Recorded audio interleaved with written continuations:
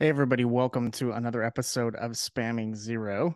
This month's sponsor of the podcast is Gorgeous. If you're not familiar with Gorgeous, Gorgeous is a help desk, but it's specifically meant for e-commerce brands or DTC brands. I love their mission. Listen to this. We believe that the next version of commerce should be more open, and anyone should be able to be a part of it. As a merchant or a customer, we believe decentralized commerce is better for everyone. Their core values: maximize your impact, customer first, strive for excellence, take extreme ownership, and 100% honest. I love what they do. Gorgeous is one of our favorites. They work with brands like Steve Madden, Olipop, and others. Too often, customer service gets a bad rap, and Gorgeous helps make sure that that gets a better rap. Here's a testimonial from a CEO and founder at Darn Good Yarn. Gorgeous gives us a holistic view of our customers. This way, we can provide them with fast and personalized help. Love it. Check them out. If you're not familiar with their website, it's gorgias.com.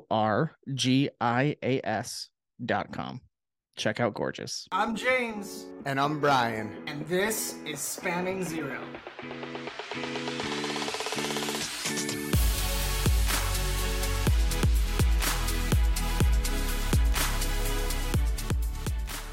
What's up, everybody? Welcome to another episode of Spamming Zero. I am so excited today because we are joined by a CMO and a VC investor, which is pretty awesome because if you actually have ever talked to a CMO, there's always this battle of like funds that we talk about with branding and like, are they really being put to the best use of, the outcome of the business? So this is going to be a pretty wild conversation today, but I'd love, Eddie, to start with you. Eddie, tell the world who you are, why they should listen to you. I don't think anybody should listen to me. Thanks for having me on, James. My name is Eddie Revis. I'm the Chief Marketing Officer for Magnolia Bakery. Prior to that, I worked at the famous yogurt company Chobani for many, many years. And then before that, I was on the agency side, leading design and consulting and just huge projects across the globe for brands like Google and other fun ones. My favorite social network is LinkedIn. That's always an interesting tidbit of what people learn about me. It's been a blast working at Magnolia Bakery for the last 2 years. So excited to talk about D2C and growth and the market and what's happening with my good friend Uday, who's also here. Before we have Uday introduce himself, I got to ask Eddie, I'm a sweets guy, Yeah. So like, what's your go-to from Magnolia Bakery? What's your go-to? Oh, I know exactly what it is. So it's only in the bakeries. We don't ship it nationwide yet. But it's only in the bakery, so you got to get to a bakery. But I love our chocolate pudding parfait cup. It's like layers of our chocolate pudding with homemade cream. I'm a sucker for like rich, like decadent desserts, and it's my favorite one. So whenever there's one in the bakery and I'm in the bakery and I spot it, I grab it before it's gone, because it's not every day and it's not in every bakery, because we bake fresh every day. And so the bakers are always choosing and the prep's always choosing sort of what they want to make. But definitely the chocolate pudding cup parfait for sure. That sounds amazing. There's nothing like chocolate, right? I know. Chocolate and cream. Can't go wrong. No, nothing wrong there. All right, Uday, welcome to the show. Yeah. Tell us a little bit about who you are and why everyone should listen to you. I mean, obviously for very good reasons, but. Well, thank you for having me. And you don't need to listen to me. You need to listen to Eddie because I listen to Eddie. So I'll be a quiet bystander here. But my name is Uday Ahuja. I'm the Chief Investment Officer at RSE Ventures. We're a firm that invests in emerging brands across sports, entertainment, media marketing, consumer and consumer technology. And we have the great fortune of being investors and owners of brands like Magnolia Bakery, and through that working with amazing people like Eddie across our portfolio. So, we operate at a stage where businesses are in their growth stage. So we come in, help obviously on the capital side, provide growth equity and capital, but like to think we do a little bit more than that, and work hand in hand, as I said, with people like Eddie to help the company, reach its goals in the next stages of evolution. Love it. Well, thank you both for giving those awesome introductions. And I'd like to start it off kind of hot. Are you ready for this? So, Eddie, tell us about the craziest brand experience that you've ever done as a CMO, preferably at Magnolia Bakery, because I'd actually like to bring this like recently. And tell me about the success of it. Oh my God. Which one do I choose? That's a really good one. I think over the last couple of years, our focus at Magnolia Bakery has been to kind of break the expectation and confines that we're just a bakery in New York City and mom and pop shop, which makes us amazing and makes us great, but we want to reach and meet more people. I'll give you the most recent one that just came out this week that I think is like super fire and super fun. We, our business, we recognize we have a lot of people that plan trips around Magnolia Bakery. They love to visit the city. They love to come and check us out. And so my team and I, when we were brainstorming our partnerships for this year, and we were doing it all the way last year, we started thinking like, man, wouldn't it be wild if we did a luggage collection or worked with someone to make your luggage like the most recognizable bag while you stand in line at Magnolia Bakery before you go back to JFK or LaGuardia. And I'm a big believer in like the what if ideas, and I love executing, and I love bringing an idea all the way through to market. And so we partnered with Monos, which is a Canadian, one of the top Canadian and one of the top luggage D2C brands out there. And we convinced them in some wacky world to create a limited edition luggage collection with us that's in our colorways. So it's in our these are real colors that we have, by the way, purple icing and banana pudding yellow. They created a 10-piece luggage collection in each of those colors. We launched it this week. We got over 45 earned stories from Condé Nast to Time Out New York to the New York Post to Yahoo. And it was wild and it's fun. And people took away exactly what we wanted them to, which is it's like we're making travel sweeter. And we're making, that experience of the airport and TSA and trying to find your bag just a little easier and a little more fun. So I love stuff like that. There are so many that we do every year that it's hard to pick one. So I'll just give you the most recent one, which is that. You solve the world's problems, which is to have someone distinguished from everyone having the same black suitcase that you sort of distinguish. And you got to open it up or put a little ribbon on it to make sure, yeah. Oh, yeah. Yeah. So that brings me to my next question then, Eddie, related to this campaign. As a fellow CMO, like when you do something really cool from a brand perspective and you see that it actually like really resonated with people, you kind of become a fanboy of your own work, right? Mm-hmm. So like have you yet caught yourself trying to find people with these luggages in the airports, like taking pictures at all as you travel? Like, have you found anybody yet? Because I would really love to see this. It just launched on Tuesday, so I don't know Mono's shipping times, but I doubt they're in the airports yet, or just this week that we're talking. No, but I think definitely being proud of our work is a big marker of success. And I think working with Uday and the team at RSE, we want to represent the brand to our consumers in great ways, but we also want to represent it to other stakeholders and just as a breakthrough brand that we're creating something special and doing something that others aren't or can't or are scared to do. And so, I love my team knows. That's why LinkedIn is my favorite social network. I love celebrating work. I love talking about work. I think it is what makes working fun. I love my team, getting my team, the VP of PR on my team, she just got a byline in Adweek for the partnership. And I was like, print it out, hang it on the wall. Like, great job, Sarah. Like you got what you wanted out of this for your career and where you're going. So it's really fun to celebrate work and have fun. And as Uday and the team at RSE knows, I love to market the marketing. So they get constant updates about everything we're doing.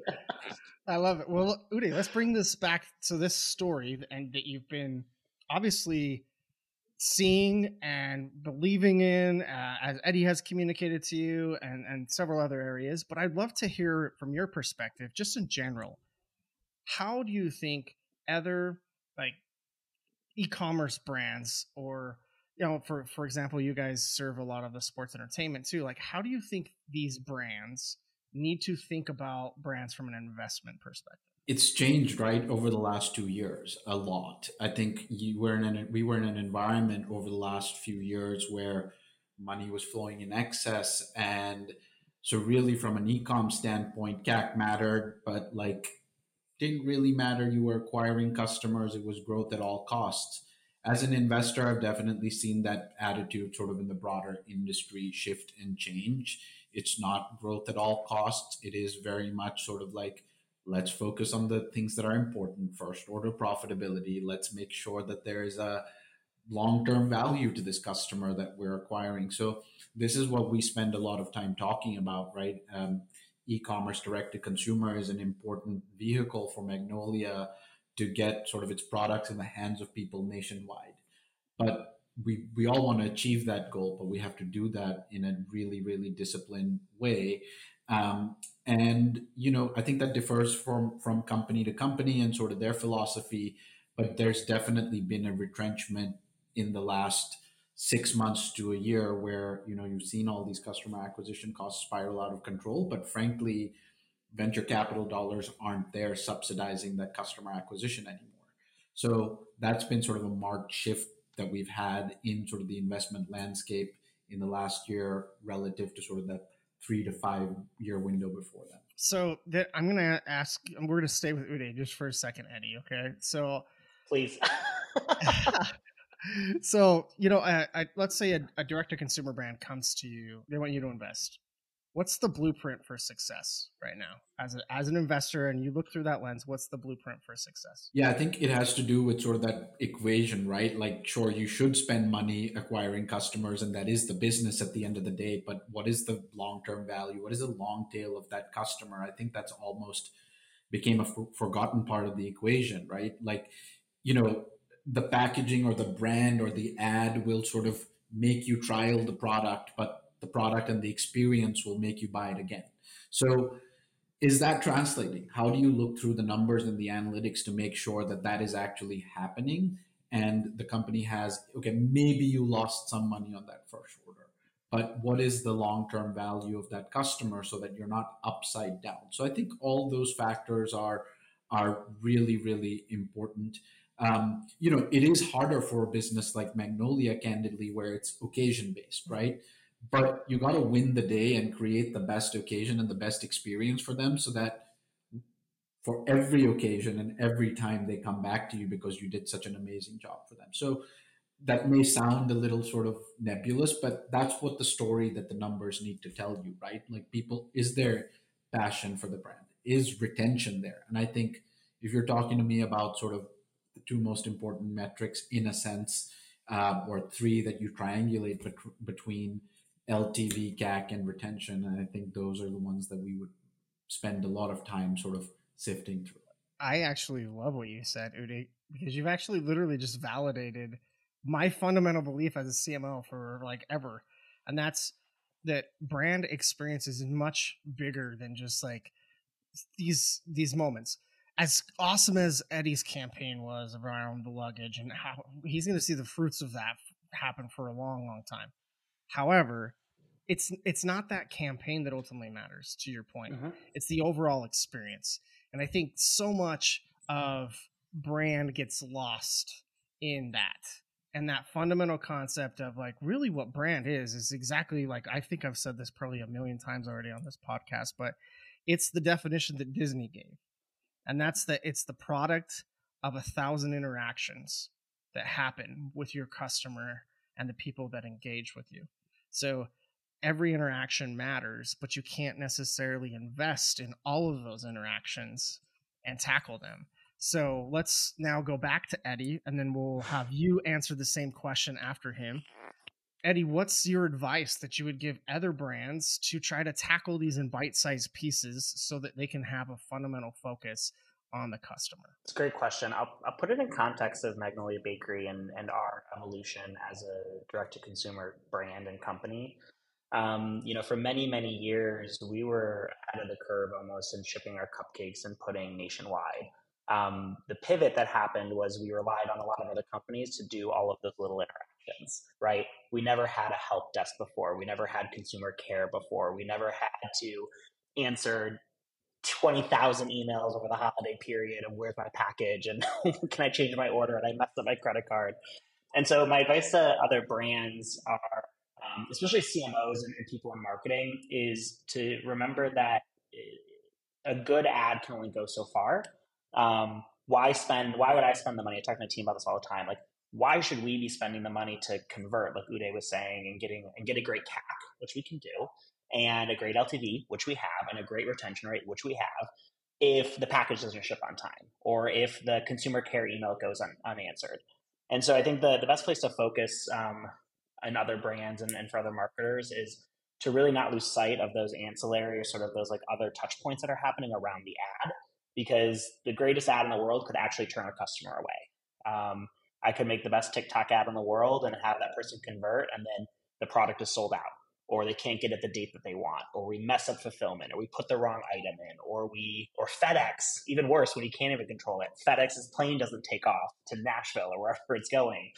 And so the thing that we've talked a lot about with Uday and the RSE team is that idea of like slow growth, right? Like we could turn the faucet on and just jam customers into the website and get them to order, but we have to do it at the right times in the right places, because if we don't, we are forgetting that there's a whole operational and back end and supply chain that is reliant on the ad working, but then all that other stuff working too.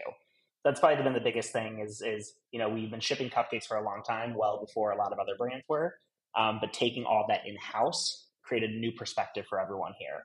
I remember the meeting where I was like, who's going to answer the help desk emails? Like, what help desk? And I was like, whoa. Okay, we gotta back this up and we got to figure out what this is going to be. But I think and Uday's seeing the data. I think that one tactic, focusing on like the help desk and consumer care on my team, it drives a great repeat rate. We know how to take care of our customers, and we know how to handle these situations where packages don't make it on your birthday or on your graduation or on Valentine's Day. And luckily those consumers come back for the next holiday. Yeah, I think it's the customer mindset, right? And I think what Eddie's sort of alluding to, just putting yourself in the customer's mindset and think about sort of how you want to receive that experience and across multiple touch points. So 100% agree with everything Eddie said. I would just add that the mindset of the customer in terms of being able to call and change your order, or being able to say, well, I'm sorry, I messed up, and sort of being able to have that easy interaction. Like think about your own loyalty, right? To brands, excuse me. You're more likely to be loyal to brands where you have better customer service experiences and who treated you well. So at the end of the day, you could look at this from an investor perspective or whatever, but simply put, it has to be a great customer experience no matter what happens. I completely agree. Uday, I want to just ask you a follow-up question on what you just said. How often do investors look at brand equity? Okay, I know that's sort of broad strokes in what we're thinking about here, because brand equity is tough to measure. But how do investors look at it, and how do they expect brands to measure it? Yeah, I think it's really hard. I think when we're looking at sort of potential investment, one of the amazing things that we have the good fortune of doing is working with really great founders and learning about their stories and the passionate followings that they have. We're investors in Momofuku, for example, right? And so you can look at Instagram followers and sort of engagement and how they're being received, and Twitter followings, etc. Those are sort of like high level metrics. I can't say that I've found something that is a really good sort of measure of, hey, how is this brand engaging? There's obviously awareness studies and all that you can do, but at the end of the day, there is some sort of soft skill that is around sort of judging how these founders are perceived or valued, how beloved is this brand. But for Magnolia, for example, there wasn't one founder behind it. But the beauty of Magnolia was that even though it's 25 years old, it's withstood the test of time. It's getting more popular. It hasn't lost its cultural relevancy. I think in the past, people may have had a knock on Magnolia, said, hey, it was left behind with the Sex and the City era. That's not true. That's a lazy sort of review. When we sort of dug in and did the work, said this is a gem of a brand that needs all the love and support for it to continue to grow and grow. So I think it's two perspectives. You obviously got to look at sort of all the metrics that are at your disposal, however you measure them, but also like, what can I do to further unleash the power behind that brand or that founder, And I'd say we've obviously been successful in a few instances and feel like we've already done some of that with Magnolia, and there's just there's a lot more to do. I love it. So, Eddie, your turn. You ready? So I have a couple more questions for y'all. One of them is, what's your like piece of advice that you would give other direct to consumer brands? Like, what's the one thing that you think that they need to do with brand? Boy. There's not one, right? There's a million. there's over a million. I'm trying to think of in the context of where we are now with the tailwinds we have, the headwinds that we have coming at us. I would say when you're evaluating ideas and you're looking at tactics and you're looking at investments, whether they're media, whether they're platform, whether they're tech, really thinking about the concept of like, you could look at it as like compound interest, but more of like the ripple effect of it. Uday and I and the team, we talk this about a lot, which is, we do really crazy things here. I mean, like, we made a banana pudding body scrub with Tula. I mean, we are doing wild things. But what we really try to do as a D2C brand is we try to think, okay, if I'm going to do this partnership, I'm going to do this really scrappy marketing activation or this sweepstakes, how can I pull as much value and extract as much value out of that as I possibly can to drive my business further? Whether that be an email address, whether that be insight into our customer base, whether that be getting product into the hands of our customers in a seeding activation. So I think that's always my piece of advice even to my students sometimes is to think, okay, you're going to take this action. What are the 3 things that come after this that you can maximize, you can extract value out of, and use that to evaluate why you're doing it, not for like, oh, I checked the box, I made a banana pudding body scrub. We didn't just make a banana pudding body scrub. We got 14,000 new emails into our database so that we could send them emails during the holidays and get half that group to purchase. That's 7,000 new orders that just came in. So for me, that's my piece of advice to D2C brands is don't just think about like what's going to happen now, but try to forecast a few steps ahead, and then judge your ideas and model success off of those. I think there's something telling though that what you're saying right now, because like I think about, so this is why I wanted you on the show, for the record, Eddie. I mean, like you guys are doing pretty awesome stuff, and I'm a fan. Like I watch this stuff. I'm a fan of other CMOs that are willing to like take those risks and do something that's totally different.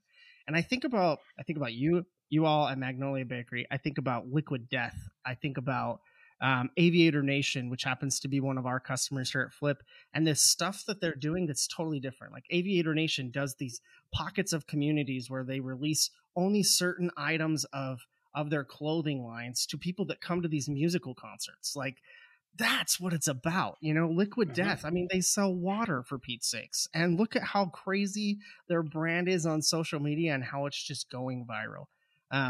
I think there's something to be said about that from a marketing perspective and standing out and being willing to take the risk so that consumers can eat it up. Yeah, for sure. Uday, tell Matt that we just got said in the same sentence as Liquid Death. Go tell him that. Good company to be in. Yeah, totally, James.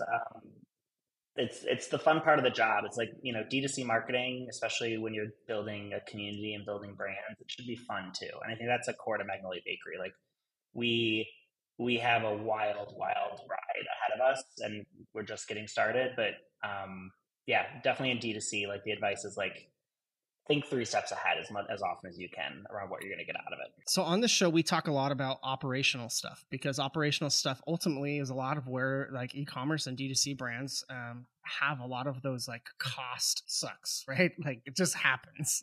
And so I'd love, Eddie, for you to talk a little bit more, and let's ask a few questions around the operational side of the house. Like you're right. There's a lot of brands that don't have a lot of control over the supply of what's happening and the fulfillment of an order and things like that. So from an operational perspective, it has a direct impact on the customer service and the customer experience. Mm-hmm. So what's your advice to also like the leaders that are running the operations on what they can do to make sure that like they have like, they don't have all the control, but what can they control in these situations to make the experience better? Yeah, it's a really great question. Something we do a lot of work on here at Magnolia Bakery. Uday's smiling because he knows these conversations are happening all the time with us. We have a really unique challenge at our company, which is we bake fresh, and our number one selling item, which is banana pudding, has to be basically made to order, even for shipping. And so the constraints around uh, the demand planning, the supply, the forecasting, we did a banana pudding. We have a celebration called Banana Pudding Week. It's basically our prime day at this company. It kind of was like a little sticky thing that like kind of happened, and then when I came on board with someone on my team named Adam, we were like, let's just supercharge this thing and see how big we can actually make it. And so we did 50% off banana pudding on our website. Holy cow, we almost broke the facility.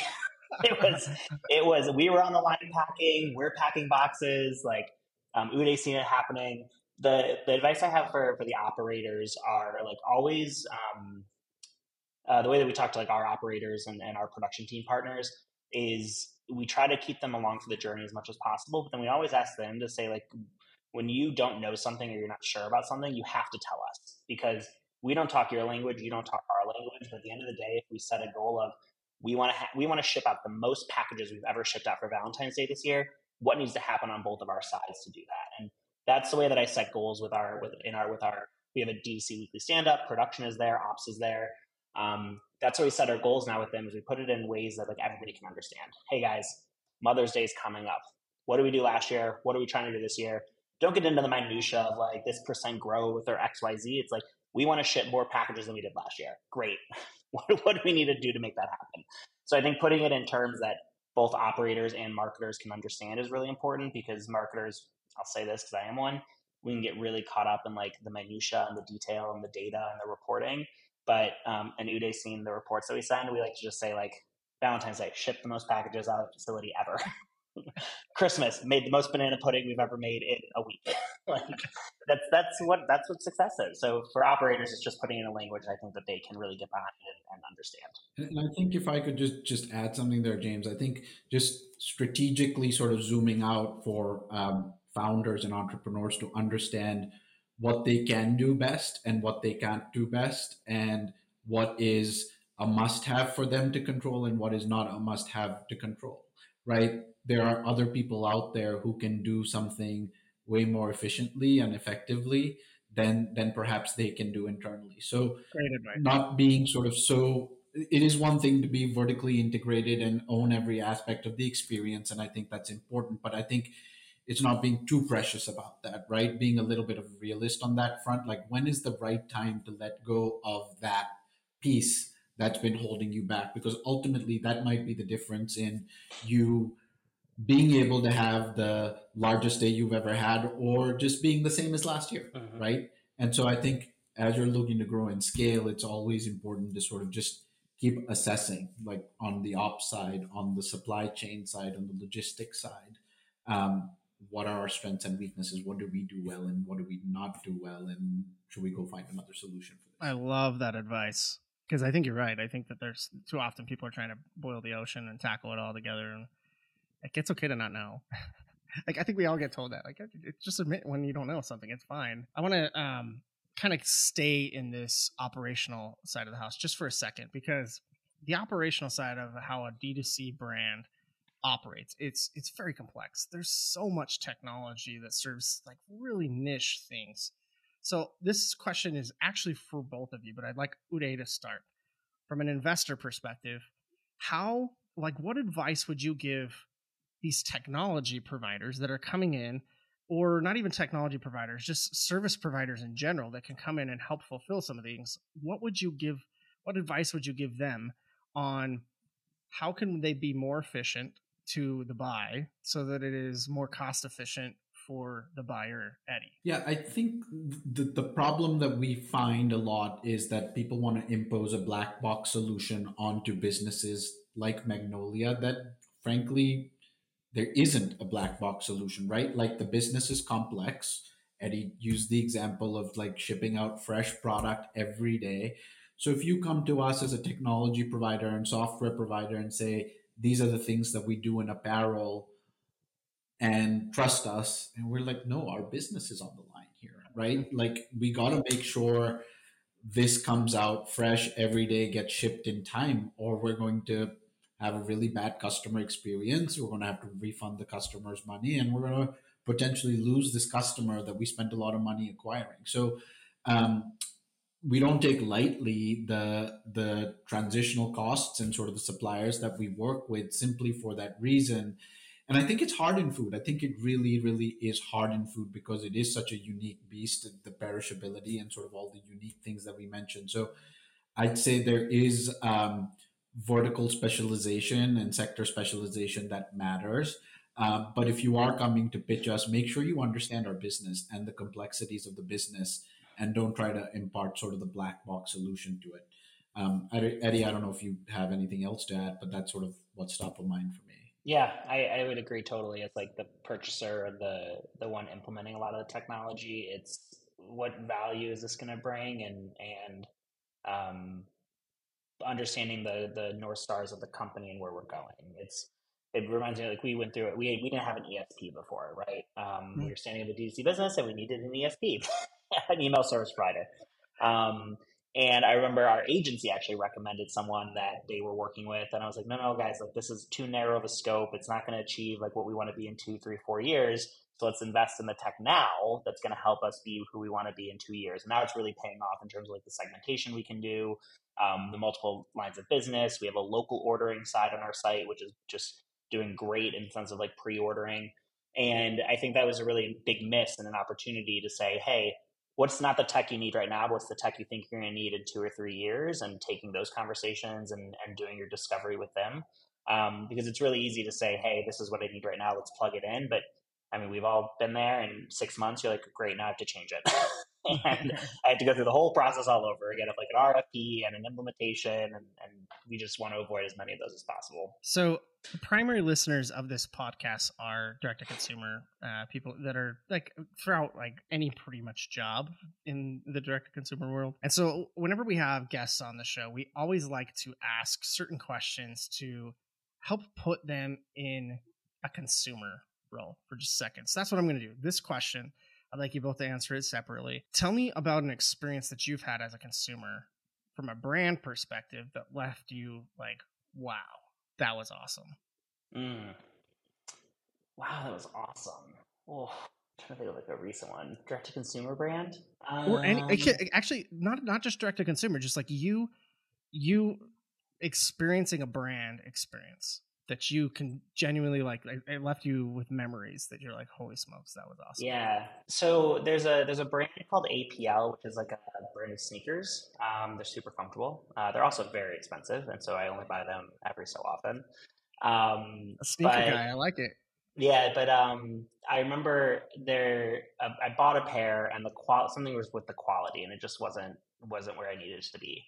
And in my head, I was like, as I was like getting ready to talk to customer service, like, okay, this is gonna go one of two ways. It's either gonna go like prestige brand, and they're gonna take really good care, and they're gonna recognize like that that something was with the product quality and slipped through the cracks and made it out, or it's gonna be the opposite. It's gonna be like every other direct consumer brand sometimes, where it's like a runaround on a phone call and send an email and do this, do this, do this.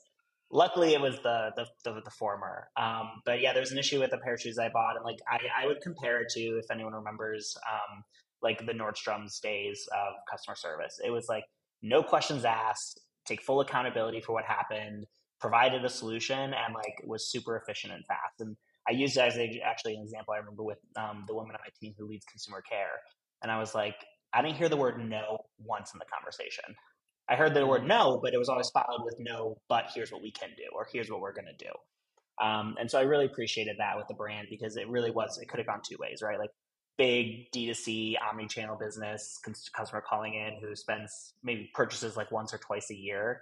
But luckily it went down the other way. So I really enjoyed that experience with the APL team. Good one. What about you, Uday? Yeah, I think similar experiences with several sort of e-com brands or orders, but I feel like that's increasingly has to be table stakes now. Otherwise, you just won't be in business very long. I think mine's a little bit more simplistic, right? I think it's about going to your local coffee shop and them actually sort of remembering your name, which is just kind of like one of those weird things that sort of engenders sort of loyalty and a great customer experience. And the reason I focused on that a little bit more than maybe sort of if we weren't in the business was we are large investors in Bluestone Lane, right, which is a Australian thematic premium cafe and coffee shop, and they are incessantly focused on trying to get that right. Hospitality at scale and making sure the locals are well recognized and you feel special walking in. And so I actually walked into a Bluestone Lane recently that is sort of open in the suburbs, which is new, and nobody knows that I have anything to do with the company. And they, because I had been there now a few times, they recognized me, and sort of my name isn't the most common, so kudos to them for remembering that. And I thought that that was just indicative of a great customer experience, which is just really really simple, but sort of surprising nevertheless. So that's the brand or sort of the experience that I would point to most recently. Love it. And I agree with both of you. Like, I have a similar experience, Uday, but mine was at a hotel. There was a hotel that I went, it was the same hotel. I went, never missed this hotel when I was traveling in to go see my team. And I was traveling like once a week. I'd be there for like 3 or 4 days. And after like the second stay, they knew my name. They recognized me every single time I came in. That was like, I wouldn't give them my credit card for them to know my name. Like, there's a difference, people. So like they remember. So I love those examples. So thank you for sharing that. Before we end, we also like to ask all guests this like a question that is also relevant to a topic that we talk a lot about on here. So if you aren't familiar with why we came up with the name Spamming Zero for the podcast, I'm going to give you a little context just for a second. Everybody dislikes the experience of calling customer service and support. It is probably the most common disliked experience across the board. And so we came up with the name of Spamming Zero because typically people are trying to push zero to get to an agent as soon as possible when they call the phone number. So when we think of this, we call it voice. What is voice in your mind? We'll start with Uday. You mean like when you call a customer service line, like what's going on inside my head, basically? Yeah. Please don't make me repeat my story 3 times. Please don't make me repeat my story 3 times. Like, yeah, I mean, it's an exceptionally low bar, right? In general, and so I have low expectations, and so when there's a seamless experience, it's refreshing and buys my loyalty. I'd say, at least in my experience, the worst perpetrators of this are airlines or things like that, where you just kind of get hopped around, and yeah. So I don't. It's that it's a low bar, and I just pray that I don't have to repeat my story over and over again. Love it. What about you, Eddie? You're talking to the guy that until maybe like 4 years ago still called his bank to pay his credit card off because I was like, I need to hear the person say confirmed. I'm wild with this stuff. No, I think my voice would be, I'll give you like in a specific example. So I am part of like the iPhone trade-in program, and the carrier lost the trade-in iPhone I sent back to the facility, and I was like Inspector Gadget. I was like, I have the tracking information. I had where everything was going. I had the signature of who signed for it at the Carlisle, Pennsylvania return facility for Apple. I had all of my data, and I'm sitting there spamming zero and like pressing it. And then I finally get into somebody, and in my inner head, I'm like, just please listen to what I have prepared and what I have done. Like, don't put me through your runaround of like your screen and your questions and this. I'm like, I think I asked the person on the other line, I was like, can I just email you? can I just send you all this data, all this information? They wouldn't let me do that. I understand why. But I think my inner voice is always like, please just trust what I'm saying is true. You have no reason not to. Like, I was like, why would you think I would not send the phone back? Of course I sent the phone back.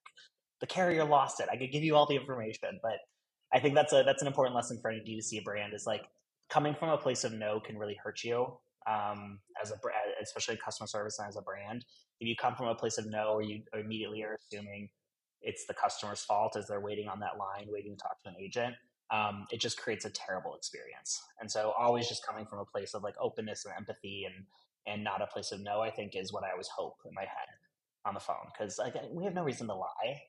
Customers have no reason to make things up. Like maybe there's 1 or 2 along the way, but I was like, can you just release my money because I sent the phone back? I promise. Oh, I love it. Well, gentlemen, we are at time. So I want to thank you both for joining us on the show. I think both of you gave some great advice and some input. So thank you. Cool. Thanks, James. Thank you for having us. If you have not yet subscribed to Spamming Zero and you listen to this show every week, we have a new episode. Please do so. We'd love to hear from you also. So if you want to reach out to me on LinkedIn or any of our team at Flip, we'd be happy to learn about any guests that you want to have on the show or any topics that you want to cover that we have not yet covered yet. Stay tuned.